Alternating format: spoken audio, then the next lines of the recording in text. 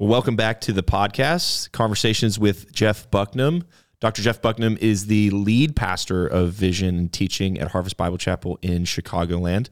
I'm your host, Tommy Kreitz, and we are going to have a conversation today because we believe that everyone has a story. But before we get into the wonderful conversation, we have about 10 minutes, maybe, where we like to talk about what we want to talk about, a little preamble. Banter time. Yeah, banter time. Yeah. Did you know that the soccer team that I support, which is Arsenal, has decided to do what Arsenal does every year, and that is late in the season decide to choke themselves to death. Wow, that's just like the Dallas Cowboys. Yeah, that's my we were team. really good for a long time there, and then we've decided to draw and lose games. So they're playing someone today, yes? Yeah, Man City. We're losing. Currently losing. It doesn't matter. It honestly doesn't matter because you just expect. Well, this now. I knew it early on. I knew it, and I kept telling my friends who were saying, "Oh, you guys might win the title." I was like, "Oh, you better hope not," because I will never ever let that die. But we won't. And all of the teams I support get close, but never win. Yeah, one time they won. Seattle Seahawks. They 2013. Did. They did. But even at halftime of that game, we were up 22-0, and I was like, "Yeah, we're not winning this game." So you just have the right expectation so that when I know full well that we're not going to win the game. So when they do win, if they ever win, you will be thoroughly excited. Do you know it's yeah. Or just relieved that I didn't get my stomach kicked again. Seriously, it gets to the point where you're like, yeah, I know. At least I don't have that pain. Yeah. Yeah. So if they lose to Man City, yeah, they're probably going to lose. They're out. Well, out. They're going to be second place. They've been so good this season. And Manchester City is ridiculous. They spend more money and have more. They're the Yankees of the Well, they're actually like soccer world. If anybody knows anything about soccer, unfortunately, the English Premier League, because of Man City, has kind of become like the German Bundesliga, meaning that most teams can beat each other every week. You just said some words there there's one team, Bayern Munich, that beats the living daylights out of everybody. Yes. And occasionally there's a team like Borussia Dortmund who shows up and is like, hey, we want to try to challenge, and then they lose. So it's just Man City is that team. Yeah, it gets old. Yeah. Leagues that have one team that win all the time. Boring. Oh, it's ridiculous. Why? Can you imagine if the Patriots won every single year? Well, remember how people treated that though? Yeah. They got so sick and tired of it. It's like, we just want lose already. Earth to swallow them up. Yeah. Yeah. Yeah. We like a winner, but we don't like it if you win too much. No. Don't win a lot. No. Win occasionally. Yeah. That's why the Cubs are so loved. Yeah, because they never. They won once? They won very occasionally. Once every 100 years. Yeah. Hey, my team has, again, I'm a Seattle Mariners fan. That's, Which, again, is exactly the case. You're just picking bad teams, I think, at this point. The teams pick me. They speak to you. It's terrible. Honestly, it's ridiculous. Every year. Anyway, what did you want to talk about? You didn't want to talk about my stinking soccer team. I like that you can get your frustrations out on the podcast, Jeff. This is hopefully this was therapeutic for you. Well, it's funny. People try to taunt me sometimes when my team falls apart. Yeah. I'm like, why are you talking to me, dude? I was the one who knew this was going to happen before you did. Yeah. Well, you think you got something on me? Yeah. I realize that you can say something to me that I haven't said to myself What already. are you talking about? Yeah, your team sucks. I know. Yeah. I know that. Why are you telling that No to me? one can roast me better than me. All right. I did want to talk about something. One thing in particular. All right. It's this thing called juice jacking. Have you heard about this? Now, you mumbled something before we began about what I wanted to talk to you hacking. about. Yeah. It's something about electronic hacking, and you being Mr. Star Trek over here you're gonna help me out. First off, offensive. It's Star Wars, Mr. Star Wars. Same thing. Second, juice jacking is this. You know how sometimes when the FBI they tend to put out like warnings and things like that to make you afraid of stuff. Mm-hmm. And so one of their recent ones was this thing called, and they actually went along with the term called juice jacking, and it's this idea of those free places in the airports and malls and various other public locations where you can go and charge your phone. Yeah. You can just go up to it, put your phone in. Yeah. And it charges it for free. Right. Or you pay a small fee and you get to charge it for however many hours so that your phone doesn't die. People have been using those. They've been putting up fake versions of those. Right. That still charge, but as soon as you plug it in, it hacks your phone. And it can install, key logging software onto your phone. It can do a whole mess of different things, mostly to get your data, to get your information, to get your passwords, to get all of your stuff, right? And so that is like a huge thing. And it's so big that they had to make a public service announcement about it to be careful of, hey, don't like plug random cords into your phone, or else it could get hacked by malicious actors. Years ago, there was a movie called Enemy of the State. I do. Do you remember this? Will Smith? Yep. I got to tell you, the longer I live, the more I want to be like the dude who lives in a like tinfoil house. Yeah, just a Faraday cage. Like nothing is touching anything outside of here. There's no way for anyone to. No signals. I know. Yeah. That's exactly off the grid, right. As they say. I know. Have you ever seen like people who live off the grid? So in New Zealand, where I lived, that was the place where I lived in New Zealand, was a place that a lot of Americans came down to like live off the land. Wow. And be completely separate from the world. There was one family I remember from San Francisco that we met, because nobody else was an American around us. And so when we met somebody or saw somebody who was an American in the store or whatever, we'd end up talking to them. And this one family, we got together with them on one occasion. They were crazy. Yeah. Like they were, he was right. They have a doomsday bunker? Oh, they had, they had everything. No offense to doomsday. I know you said crazy, and then I said, do they have a doomsday bunker? If you have one, don't be mad at me. Just invite me when it happens. Mud brick house. And they were completely off the grid for everything, completely self-sufficient. And the guy was like, the only thing I do is I drive a car into the town from time to time, and we get some stuff, and that's it. That's it. And we drive an old. His car was old, so it didn't have any computer stuff in it. It was just this old car, and I was like, wow. He said, yeah. But here's the crazy part about it. This guy used to work for the United States Department of Defense. Okay. Yeah. So he knows. Well, that's what threw me off a little bit. Yeah, I was like, there are some dots here that might need to be connected. He knows. Department of Defense guy living in New Zealand, completely off the grid. There's probably something going on. There's probably some. Oh, yeah, like him, you mean. Yeah. Like some. Oh, okay. I was just. There are these little places in New Zealand, too. One in Christchurch, actually, that if you try to approach it, it's like it's a kind of a hill. Uh-huh. If you try to approach it, you'll get arrested. Yeah, like Area 51. And so there's this, but there's nothing up there. No, but there's nothing up there. There's not like it's there's fences. Okay. So the question, a lot of Kiwis are like, aliens. What's there? And actually, most people think it's a U.S. missile silo. Oh. That the United States actually has ICBMs or whatever they are. In a mountain. Yeah, that can be shot from New Zealand. Holy moly.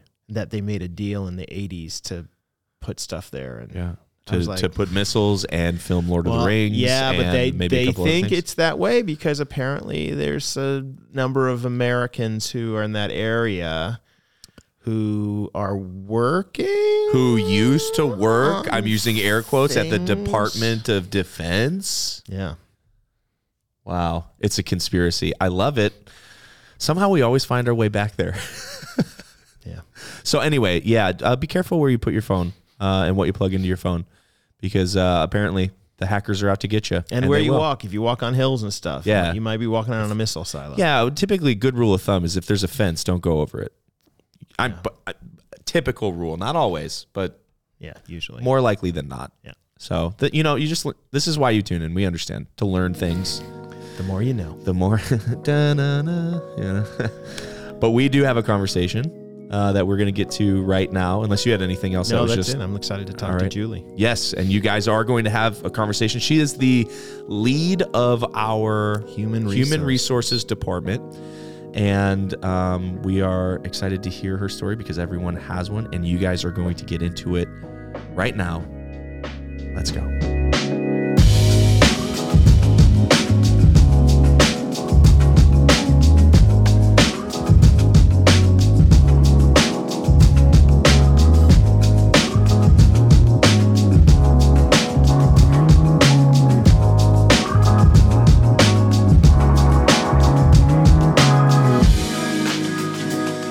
sitting here with Julie Untiedt. Julie, I got to tell you, your last name is a little bit hard to say. It's Untiedt. Correct. Where does that come from? That is actually German. Oh, are you German, or is I that am your? not. Okay. I am not. All right. So, Julie, what do you do at Harvest? I am in human resources. Have you always been involved in human resources? I have for a majority part of my career. So I'm going to say it about 25 plus years. Wow. Yeah. That's a long time. It is a long time. So in a few minutes, I'm going to ask you some of the weirdest human resources stories you've ever had because I want to know. Before that, though, you are from Chicago? I am. Because you have a little Chicago accent. That's what people tell me. Chicago. Yeah, no, I hear it. Yeah. I hear it.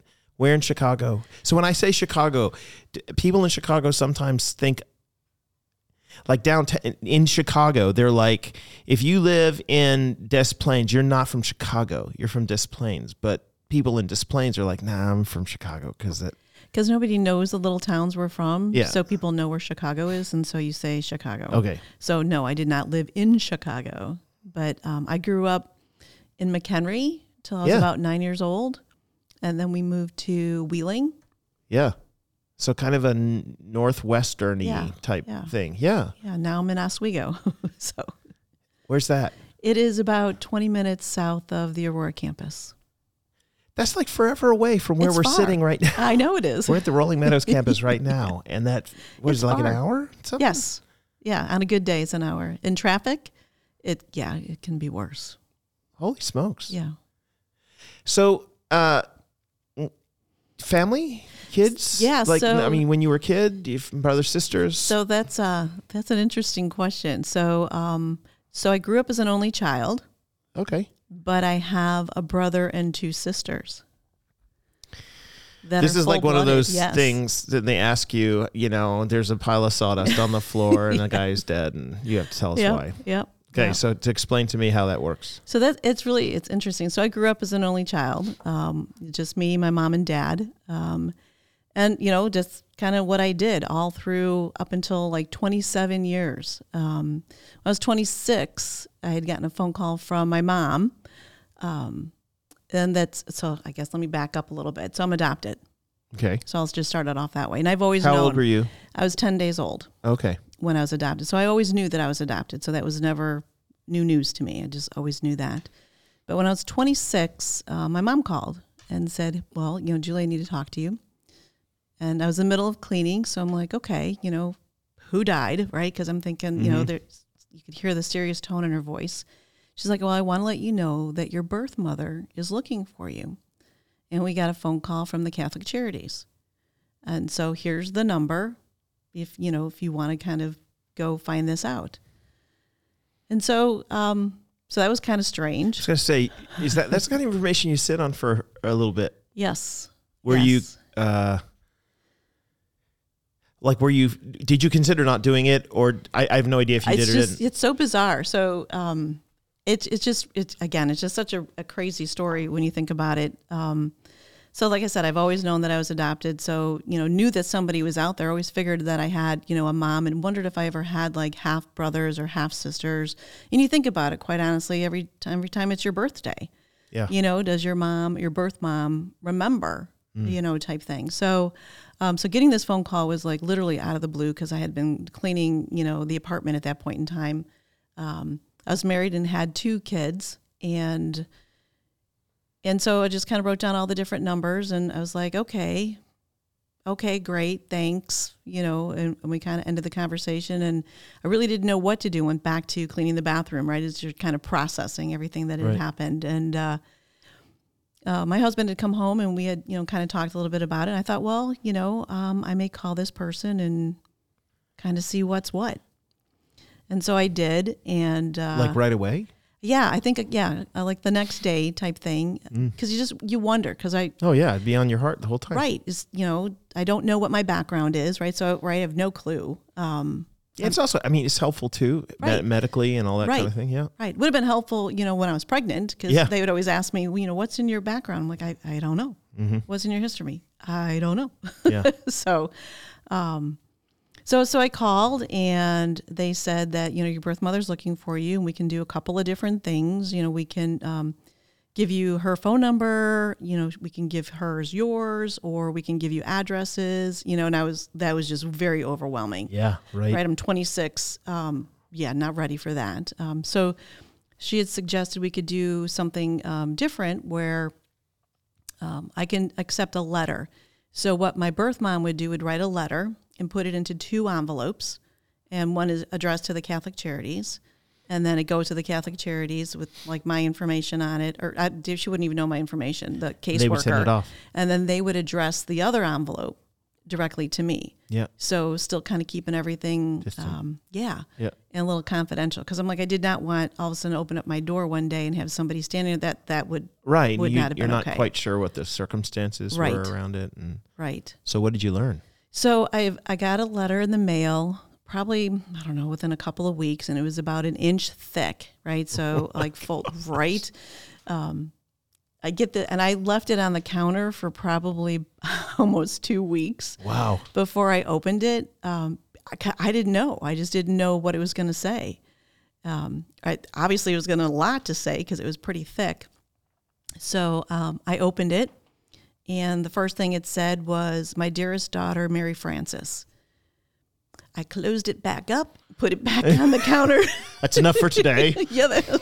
For like the next about 10 days or so, because wasn't ready for that type thing until I. They didn't keep your name, Mary Frances? No, my parents changed Julie, it, which was, but that was just really overwhelming. I was, put that back. Said, we'll look at that in a different day when I'm ready for that, to unpack that. And so I eventually opened the letter. I still have the letter to this day. And it was really a very factual letter, you just kind of saying how old she was, when she put me up for adoption, and, I've always been on her heart, and here's some factual information about your father, biological father. Here's some factual information about me. Here's your background, right? So my birth mother, 100% Polish, born in a deportation camp. Wow. My father, 100% Mexican, right? So as I'm looking at all of this, right, just very overwhelming, and just trying to process this because you don't know anything about it. Come to find out that she actually married my biological father, had more children. Oh, so I do have a full-blooded brother and 2 sisters. Right. Right. So, like bone marrow transplantable type thing. So I always figured I'd have half somewhere. Right, because she'd maybe marry somebody else or something like that, but no. Right. Was she just quite young? She was. Okay. She was. And this is, back in the 1960s. Yeah. I won't give you the number, but back in the 1960s.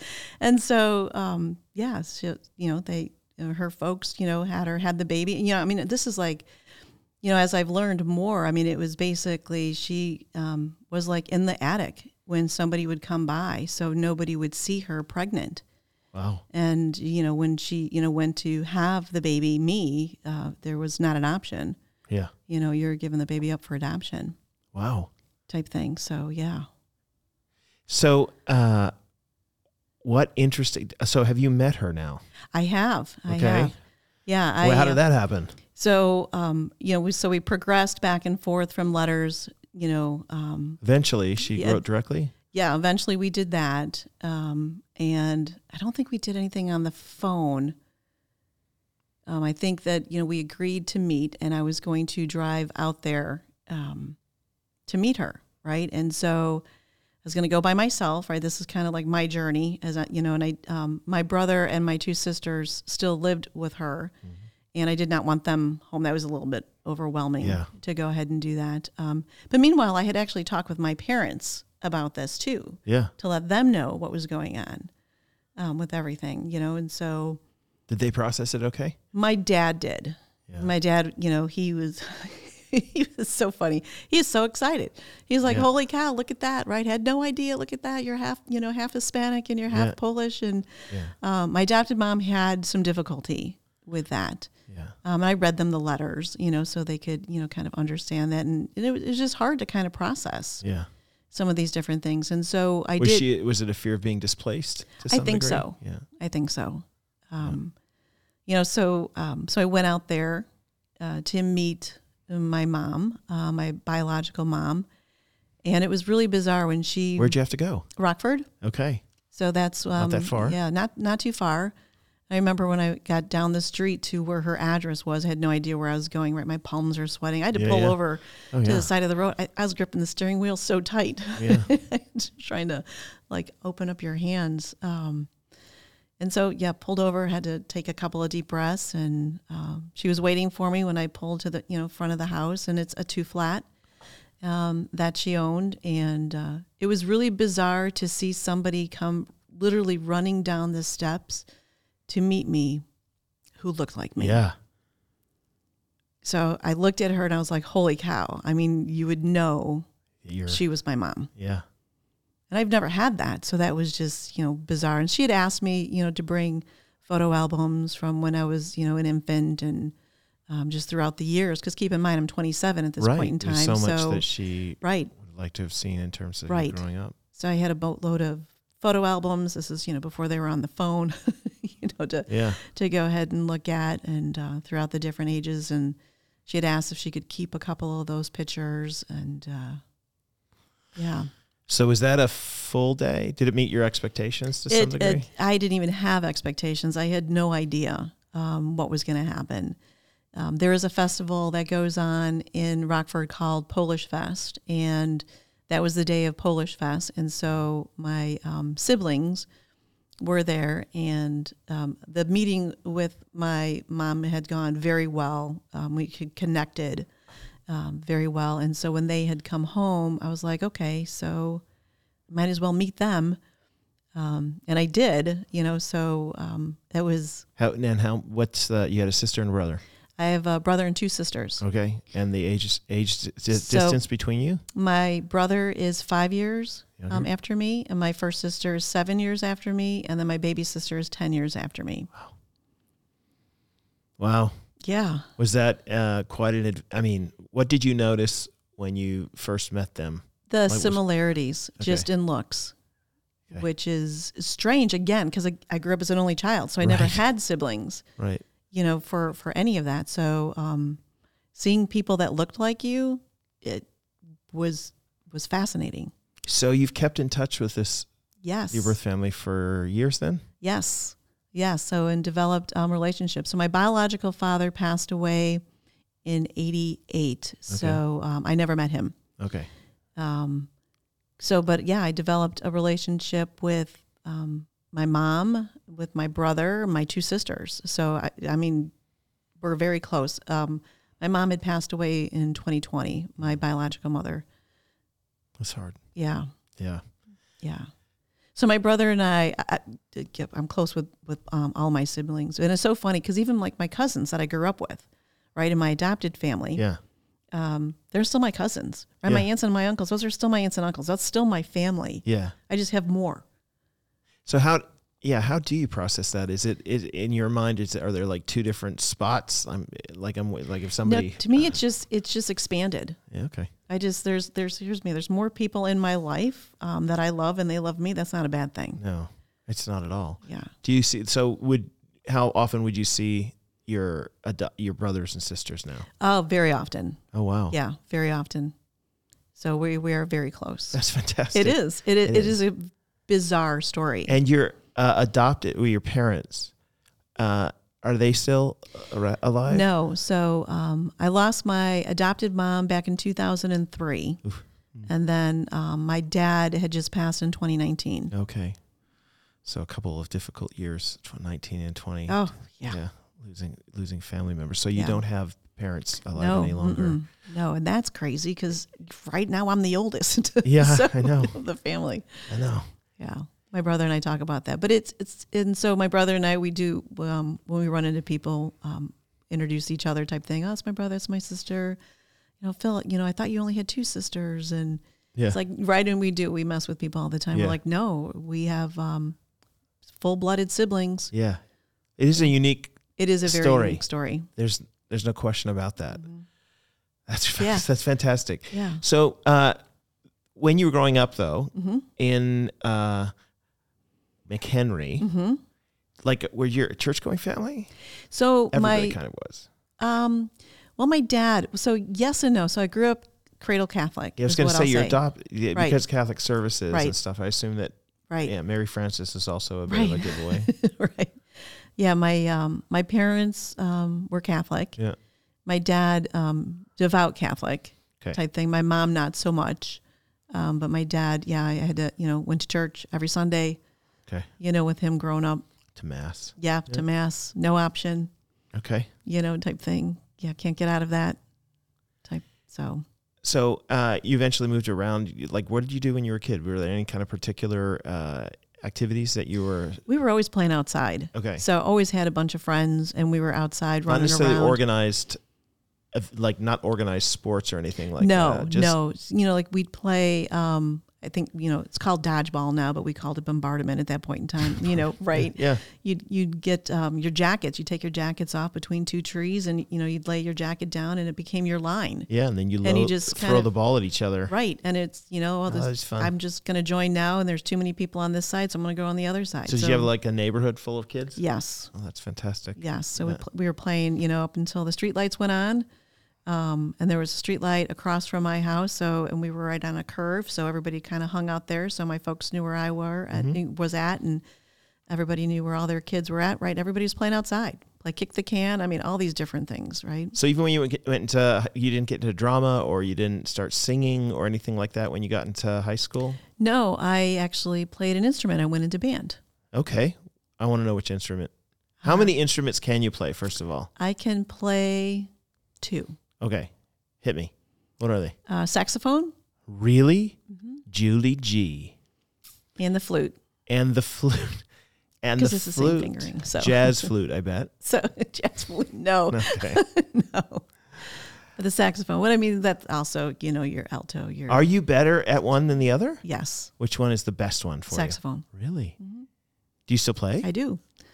I play at Christmas time. So I usually will pull out and I'll read sheet music. So I'll play Christmas music. That's fantastic. Mm-hmm. Do people listen to you, or you just play for yourself? I usually play for myself. My kids are there. My oldest son, Kyle, he also plays sax. So he's always like, Mom, I want to play with you one of these Christmases. I'm like, yeah, come on. That's fantastic. Mm-hmm. See, I never knew that about you. Right. Well, now we're going to get you involved in the saxophone part of our worship services. No, see, I'm behind the scenes on that. That's why I'm doing the pro presenter. We'll put you behind the curtain. You can do the pro presenter. We'll just hook up that sax to you. So yeah. Okay, so did you decide to go to college? I'm assuming you went to university. Did you? So yes, I know I did things so different in my life, Jeff. Right? It's so funny. I did. I went Not to everybody college. Goes. It's fine. And I graduated from college in 2017. So I went back to school. You took to get my degree. Yeah, yes. You took the long road. I took the long road. I did not start right after high school. Okay. Right. What did you do immediately after high school? I was working. So my plan was I was going to work, get married, and live happily ever after. Got it. So there wasn't didn't work out. Well, you didn't have like an employment dream. You didn't have like a career goal. No. Okay. The goal was find a good guy. Yeah, it was just kind of All right. Have a family. Okay, but you did have a family. I do. I have 2 boys. You got married. How old were you when you got married? I was 22. Okay. And where did you meet him? At work. Which was where? So I worked at a store called Dominic's, which was a grocery store back in the day. So Jewel had their competitor, which was Dominic's, and it was Dominic's. Okay, I want to hear in quick succession the different jobs that you've had in your life. Go. So I worked at the high school den selling pizza and soda, right? Then I worked at Dominic's bagging, and then I started being a cashier at Dominic's, and then I was a service desk person in Dominic's, and then went to be a customer service manager at Dominic's, and then left that and flew for American Airlines for about 2 months after training. So flew for American flight attendant. And then came back and did some temp jobs, and then landed at United Stationers for a little bit, or I'd say 20 years, and then True Value, and then Harvest, yes. And most of the back end there is all HR. Yes. Yeah. Okay. Yes. Okay. I'm sorry. I have to bite at the flight attendant one. That What? Yeah.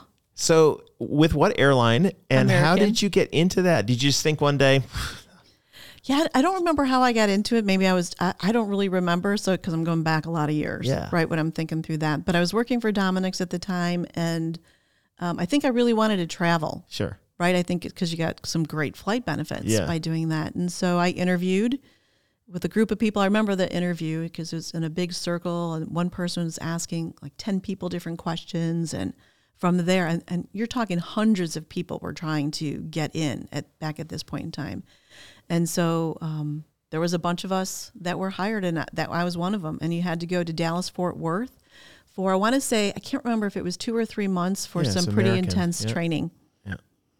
And not everybody passed training until, I did. I graduated. I got my wings. Okay. And part of that graduation is you had to jump out of a DC-10 at that point in time. On one of their slides. And they had, Van Halen going to jump. I love it. And it is terrifying, but a lot of safety training. Yeah. A lot of safety training. Could you do the spiel if you thought about it hard enough? Yeah. Oh my goodness. Yeah. All right. It's easy, right? It's everybody tunes out, and you stick the metal idea. buckle into here and lift the flap to release it. Yes. So, but only 2 months. You only stuck with it for a couple months. I only stuck with it for a couple months. So I started flying. As soon as I would land, I was getting sick. And so I'm thinking, oh my goodness, I changed my career to do something that makes you sick. that literally, I was nauseous every single time that I was flying. Oh dear. And so I had asked if I could, do a different job for them. Yes, and still be an American. And they said, no, you had to fly for a year first. Yeah. And I'm like, I can't do that. So I'm like, did you other than the throwing up part? Yeah, it was. The funny thing is I was pregnant. So when I was on the ground, found out that we were having a baby, so that was why I was getting sick. And at that point, my husband's like, "Well, go back and tell him." I'm like, "Yeah, no, it's okay. It's not meant to be because I'm not going to fly having a baby." Right. Type thing. What baby version did you get there? The first one. First one, that's Kyle. Kyle. Right. Mm-hmm. And how far apart are your kids? You have a daughter too, right? I have 2 sons. 2 sons. That's right. Okay. Yep. And Christopher is 2 years apart. So Christopher came 2 years after. So through your 20s, you had the thing that you wanted. I did. Yeah. But the happily ever after didn't happen. Yeah, that's okay. But it's a different version. Okay. It's a different version now. Yeah. So I got my boys. I've got grandbabies now, so it's all good. You were married for how many years? 15. Okay. And that ended in acrimony? I don't know. Your husband? He left. Oh, dear. So, that changed everything. It would have. Yeah. So is he still part of life of your boys? He kind of. It's been a struggle. It's been a struggle. So my oldest son, not so much, which is really hard. I pray for that, though. Yeah. I really do. My youngest son, they try. So, yeah. Is that one of the hardest things you had to face in your life? That has actually been the hardest thing I've faced in my life. Yeah. So I've buried like 3 parents, and that to this day has been the hardest thing. Right. Well, what makes it hardest? I mean, I can guess, but Well, you're not expecting it. No. There's no. Yeah. Somebody says, I don't want to be married anymore. Death is interesting. I've mourned my mother, and friends. It's heartbreaking. It just destroys you and puts you in this whole new world that you're like, this is not a world I want to inhabit. But anyway, you get into this world. But what you don't have in your head and heart is the knowledge that somebody knew you really well and decided not to stick around. Right.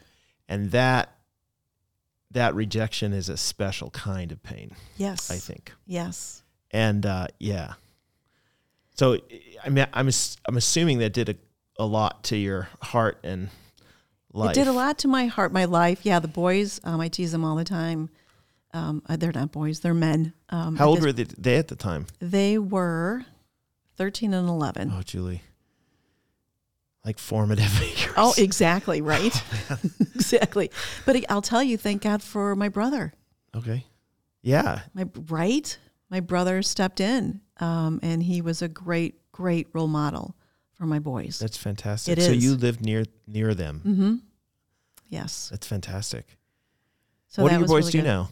So, it's funny. So Kyle is now, He is selling for a company called Paychex, HR Solutions. Okay. Right? How funny is that, right? Followed in mom's footsteps. Yeah, but that's recent because that's not been his background. Yeah. And then Christopher works for Floor and Decor, and he is now in their HR department for training. Again, isn't that hysterical? Again, and that just changed too for them. So I thought it was pretty funny. Are you at all surprised that you're involved in HR now? No, because I fell into HR. That was not when I started working for Marriott. I think I might have skipped Marriott in my jobs. I went there actually for accounting. Yeah, numbers are great. Yeah, right. Very cut and dry. Yeah, you get this number, you move on. That's not what people HR are like. is very gray. Oh my word! Yeah, Yes. It's a people business. Yes. So I fell into and you're HR. not always the most well loved, because on the one hand you're also trying to you have two responsibilities. One of them is to make sure that people are well taken care of, but the other one is you have to hold people accountable to the contracts and things that they have. And so sometimes you got to be the person who says, nah, you can't take that time off, or you can't do those particular things. Right. I know when I've introduced myself to people and they're like, oh, what do you do? And I say, oh, I'm in HR. They're like, oh, like, okay. Yeah. So great. Yeah. Mm-hmm. But you've enjoyed it. I love it. For a lot of years. Okay. Yes. So what about HR do you like the most? Well, I'm a generalist at heart. So that's kind of a jack of all trades, master of none type thing. And so I get to dabble in all different aspects of people. Yeah. And so I just love people.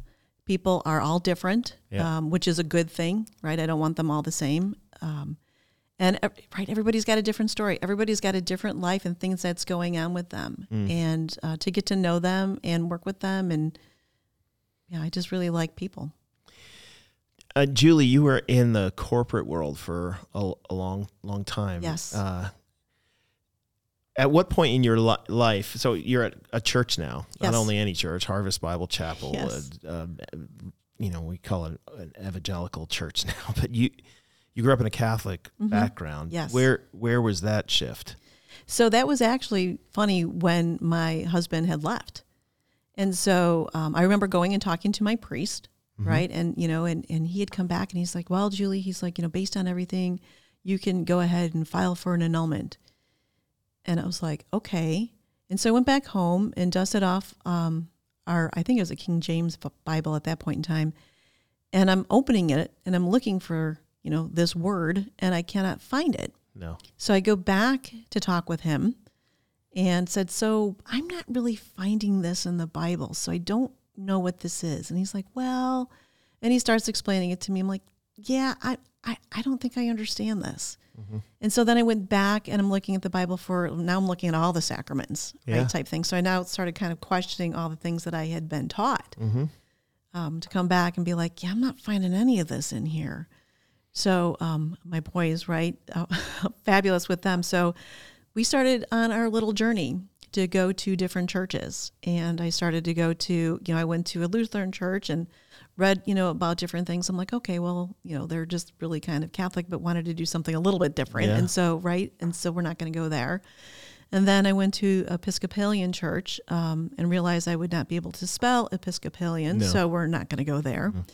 And then I went to a Methodist church, and then I had a friend of mine invite me to Community Christian Church in Naperville. Yeah.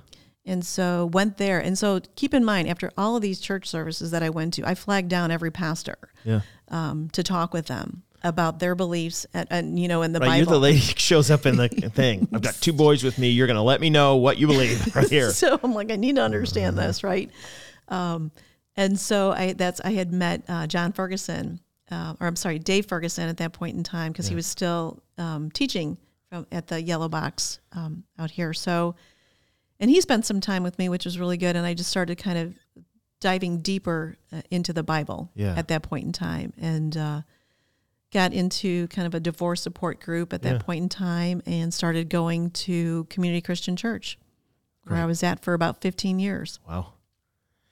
And why did you leave Community Christian Church? So I had been volunteering, right, in their hospitality for about 5 years. And it's a lot, type thing, because I had a full-time job, and then you're doing this, every single Sunday. And my son was having his first his first child. And so I wanted to have some weekends to go see my grandbabies. And so I said, I'm going to step down from serving at this point in time. I'm going to give a little bit, and then, obviously I'm going to go back to church because, I like church. And then COVID hit. And so church shut down. It did. So there was no church to go to. And then along comes a guy from Harvest who asks you to consider being the HR director. How did you know Roger?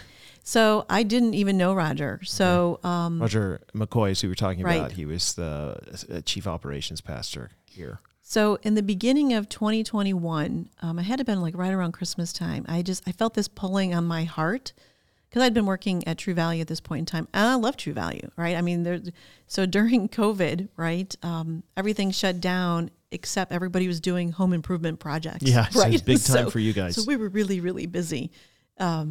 Type thing. And so, but I felt this pulling on my heart to be doing something more. And I'm having this conversation, right, with the Lord. I'm like, I can feel you're asking me to do something. I don't know what it is you want me to do. I always joke saying, Lord, I need a neon sign because I don't really follow the signs. I need Julie, go this way. Okay.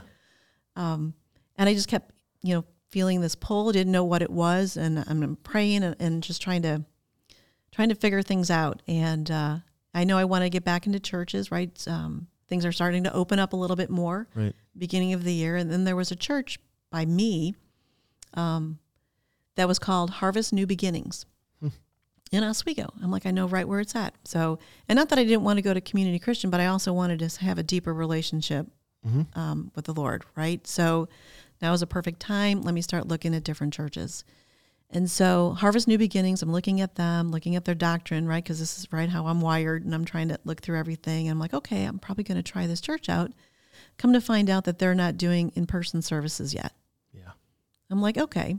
And so right underneath my phone, under Harvest New Beginnings, is Harvest Bible Chapel. I'm like, well, who are they? Right? So started searching on them, and there was one in Aurora. Yeah. I'm like, okay, well, right, I'll go to one of their services and sit in the back, right, and kind of, check this out. And so had started going there. Meanwhile, I'm still feeling this pull. I'm like, okay, so am I supposed to go work in a nonprofit, type thing? And so updated my resume, started looking on LinkedIn for different jobs, but in the nonprofit world. And there was 2 different jobs, and Harvest was one of them. Which is odd.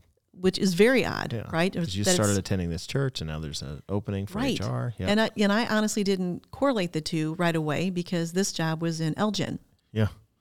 And I was going to Aurora. So I'm like, I didn't even put it together. It's the same one. I'm like, well, that's fine. I'll apply. And if it's meant to be, right, the Lord will make it be. That's fine. So, that's how it started. And I, answered, the ad, and Todd had called and, started doing some interviews. And so you started at Harvest in 2021. Correct. In May of 2021. Mm-hmm. I came in July of 2021. And so Julie and I have a dear kinship. Mm-hmm. She's my dear sister in the Lord and in this ministry. We both got here at the same time. And when both of us freak out about the occasional thing, we look at each other wide-eyed. Like, can you believe this? And she shakes her head, and I shake my head. Yep. But it's been a godsend, Julie. Honestly, I've thanked God for you lots and lots of times privately, and I'm very happy to do that publicly. And thank you. Tell you, I'm really thankful that you're here. Julie's on our lead team, and so she has a huge part to play in helping us think through things. She's very structured and ordered, and makes sure all the boxes are ticked, which is enormously helpful. Because it does. Ultimately, it helps people know that you've gone through the processes and stuff. And when the processes, if there's anybody out there who's experienced bad processes, that was when we didn't ask Julie. So you've been such a godsend. We thank God for you and for your work here. I hope it's a long time personally, or until God kills me, and then you can do what you want. But I am thankful that the Lord's brought you here and all that you do. Thank you. Thanks for talking to me. Yeah. I appreciate it. Thanks for the invite. Yeah, absolutely. The rest of you, we will talk to you next time. Bye-bye.